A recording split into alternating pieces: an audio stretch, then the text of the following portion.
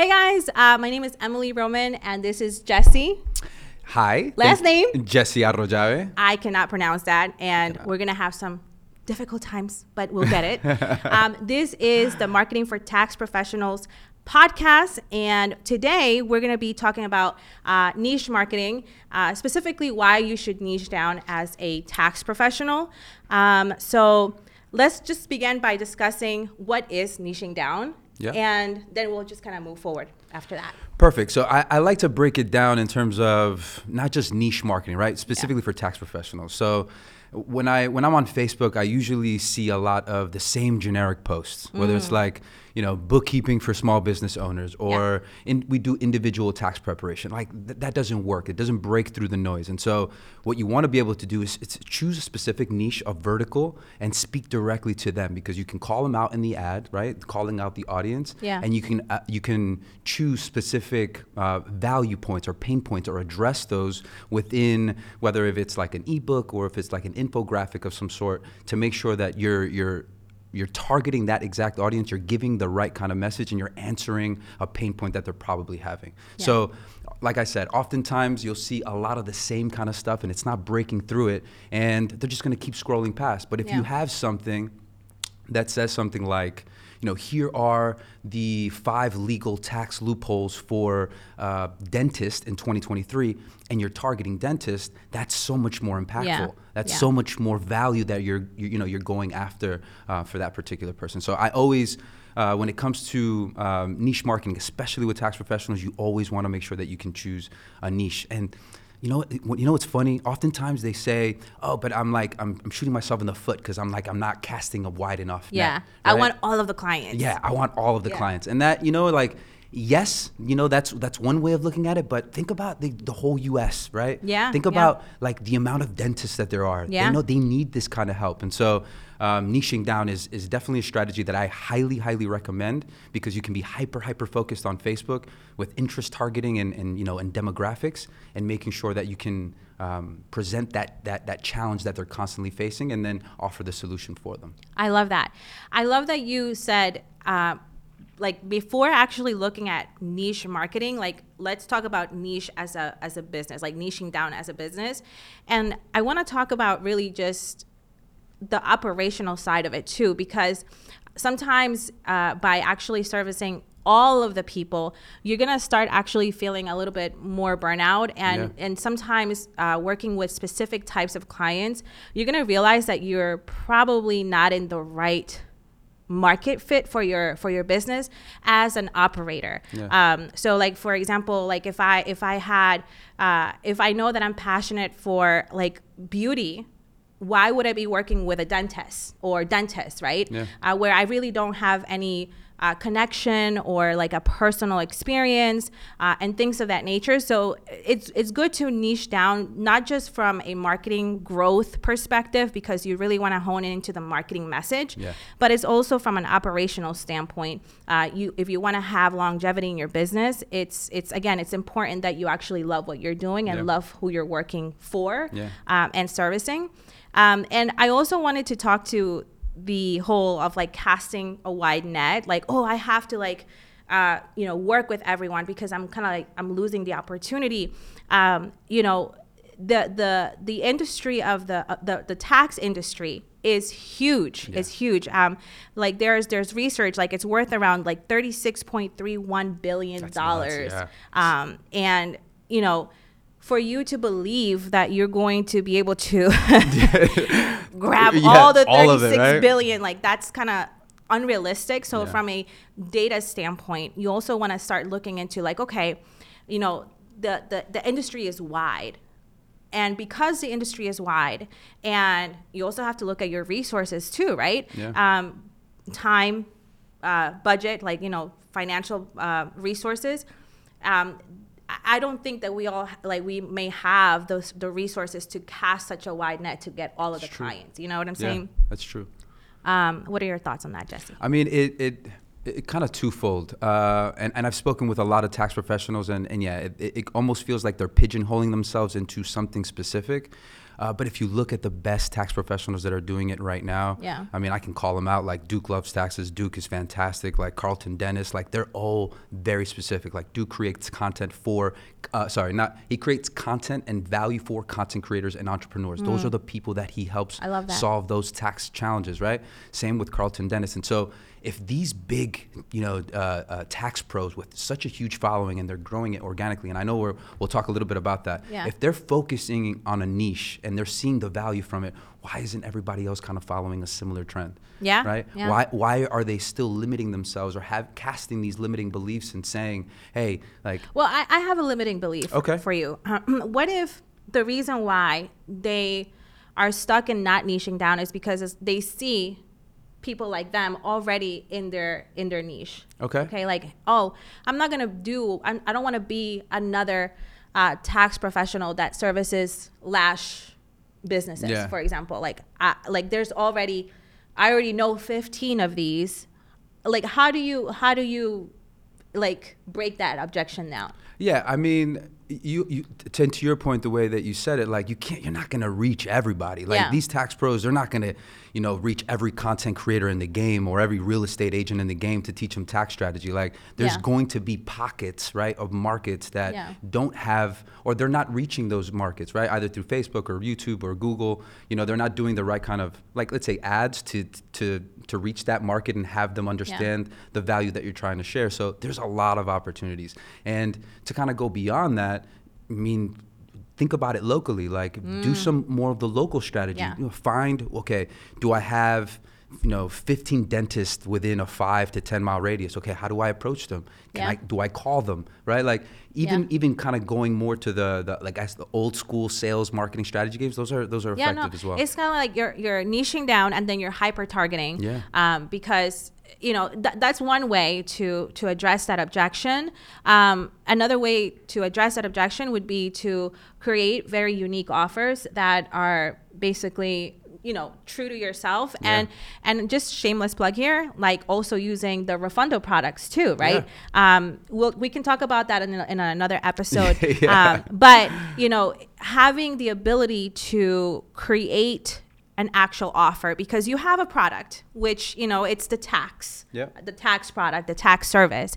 But how do you create an attractive offer to that particular niche market is another way for you to differentiate yourself and not feel that fear that you're going to be like every other marketer or tax professional out there, right? So let's talk about how to actually niche down, right? So we're talking about the challenges. We talked about the challenges of niching. We talked about some of the objections, but let's really figure out how to actually niche down. So one of the things I usually talk about with a lot of tax professionals is think about the current clients that you have, right? So let's say you have 200, 300 clients. What's the makeup? Right, so if let's say 30% of those are contractors or 40% of those are real estate agents, and you already do some of that tax strategy for them, it's kind of low-hanging fruit, right? You're leveraging what you already know, and there might be a passion that's tied to that, right? So that's the first part. The second part is, as I was alluding to, is the passion piece.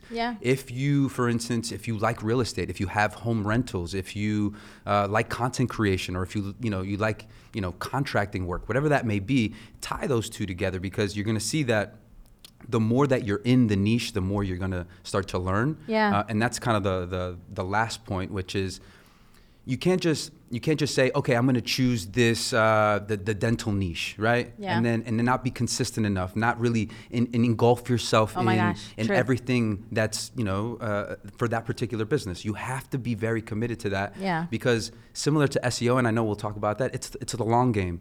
Think about the degrees of separation that you'll be 1 year, 2 year, 3 or 4 down the line, focusing in on a niche, not just like going on Google or looking at, hey, what are the 5 tax strategies for dentists, and then kind of just use that. Not go into the tax code. The tax code is very elaborate. It's in depth. It's long. And so how can I differentiate myself from other tax professionals? Well, I read through this and I pinpointed 6 things or 10 things that I know are specific to you. That's the goal. And that's how you, I guess, start to really fall in love with not just the niche, but just the process of learning from it. which I think is important. Yeah, and I think to your point, it's actually becoming a thought leader in that particular niche is important. Let's just kind of step back for a second. Sure. So in the how, you mentioned take a look at your past clients. See if there's an overarching theme there or a pattern in terms of who you service. There also, do you have a passion for a specific thing? So like if you're into beauty, if you're into whatever, let's say your mom was a dentist or whatever, right? So what other things, or is there an exercise that maybe you put people through to actually, think about what their niche should be? Because one of the things, I guess I'm just trying to be a devil's advocate here. Yeah, please. What if the niche or the passion that you are into is not profitable enough? What happens when you're trying to charge X amount of money per person, but you can't because that market is not cannot afford your product that way? So how do you like really dive into, because like passion is nice, right? But we're also running businesses, and if we're running a business, we need to make sure that we're profitable. We need to make sure that our pricing is correct, and that again the deliverables are done well, right? Yeah. That there is a good process to deliver. So talk to that if you can. So what I would say to that is there's a lot of easy verticals to go after, right? Like I've seen like chiropractors, dentists, legal services, like those are the ones that are prominent, and those are the ones that probably have a bigger budget. Yeah. Right? If you're going more granular on a passion and you're saying like I don't know, insects, or like I'm thinking randomly, right? I would think that maybe like hairstylist. Yeah, there might. So I still think there's a lot of benefit in it. In two things. One, you need to really give yourself some time to think about it. Yeah, for sure. Like, and people don't. People just want to go too quick, and they want that instant gratification. They want those immediate results. Yeah. And they don't really care about taking the time. Now, think about it. If you're just starting off in your business, let's say you're in year 1, okay? What's your thought process in terms of how long you want to be in the game? Facts. If you're trying to be in the game for 10, 15 years, spend 2 or 3 like really understanding your niche. Yeah. Like and that's what you want to do. But yes, there are verticals that are easier than others. There's more information about those. There's more tax strategy around those.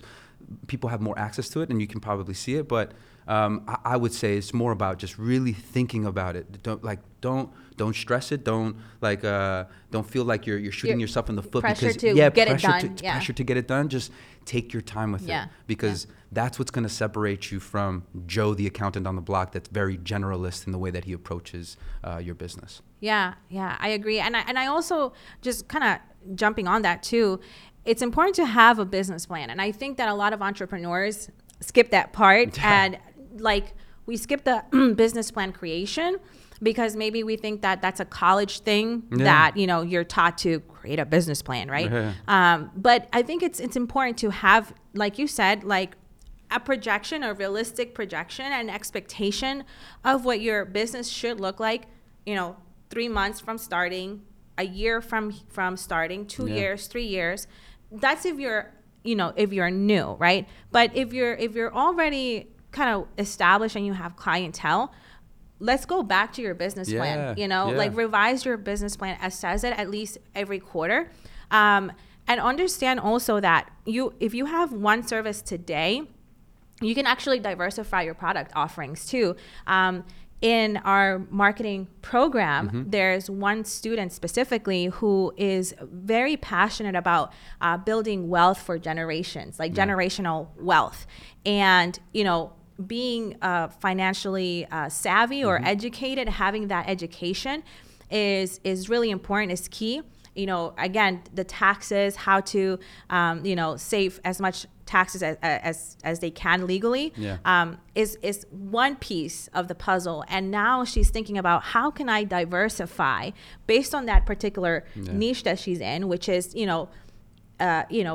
communities with low income, or communities that may have not been taught about financial literacy. And now she's building on top of her, core offer as a tax professional, other types of products that educate even further the community. And so, it's important to realize that, when you actually build a business plan and you have these projections, you start with one core offer today. But if you get really good at your niche, if you get really good at your market, you can start diversifying that product suite and then make more money off of it as well. Because you naturally become a thought leader. So if people trust you with some of the things that you're saying, you're adding value to this, it's going to be a no-brainer down the road if you're trying to offer some CFO services or bookkeeping services, like offloading some of those it would be so easy for them to do just because they've already seen the value up front with what you're sharing. So I love that.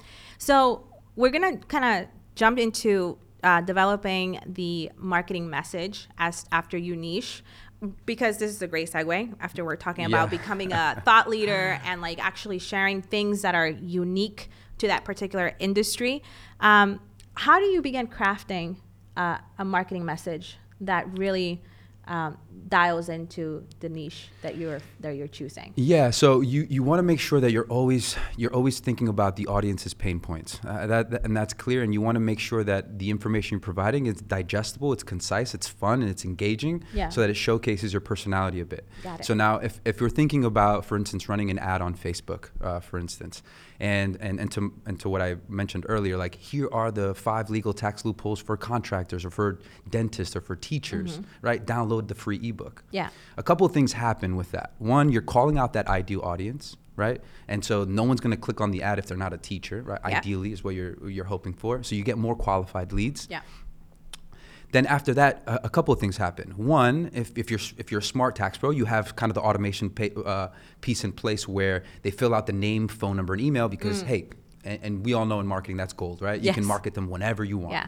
They get into the CRM, right? And if they don't book an appointment with you, okay, that follow-up, right? And that sequence is going to be, what kind of value that, because people get busy. So if they didn't have a chance to read through the ebook, or they downloaded it, or they gave you the name, phone number, and email, you sent it to their email, and they didn't get a chance to look, that follow-up sequence is very targeted messaging. You can focus on, let's say, a 5 email sequence, with the first one being, okay, what's that first strategy? The second email, what's that second strategy? The third being kind of alluding more to that, maybe sharing a little bit of your story. Why did you get involved? Why are you trying to help them, right? So now you're really speaking specifically to that dentist, and the more that you're in that niche, the more you're going to use terms or lingo or feelings that they're used to.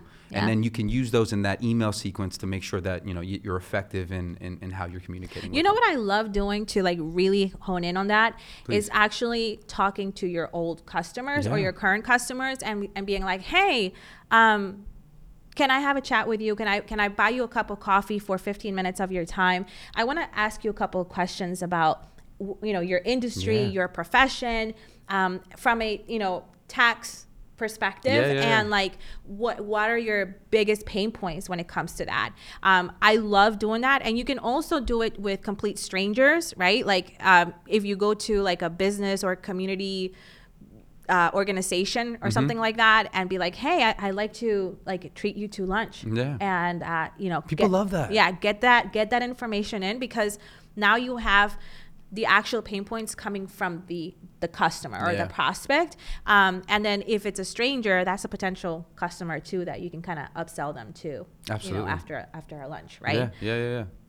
All right. So implementing niche marketing strategies. What are the first steps, and what are the long-term plans for that? Let's see here. What did I get here? So I wrote a couple notes on this. Okay.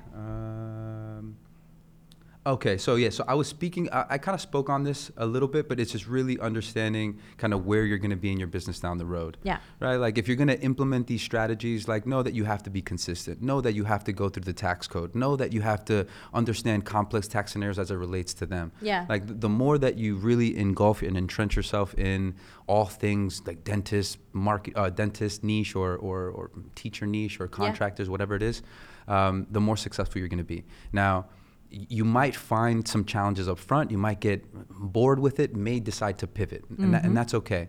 But just as long as you understand the value that you're bringing to the marketplace by going niche specific, will be much more beneficial than just kind of going casting a broader net.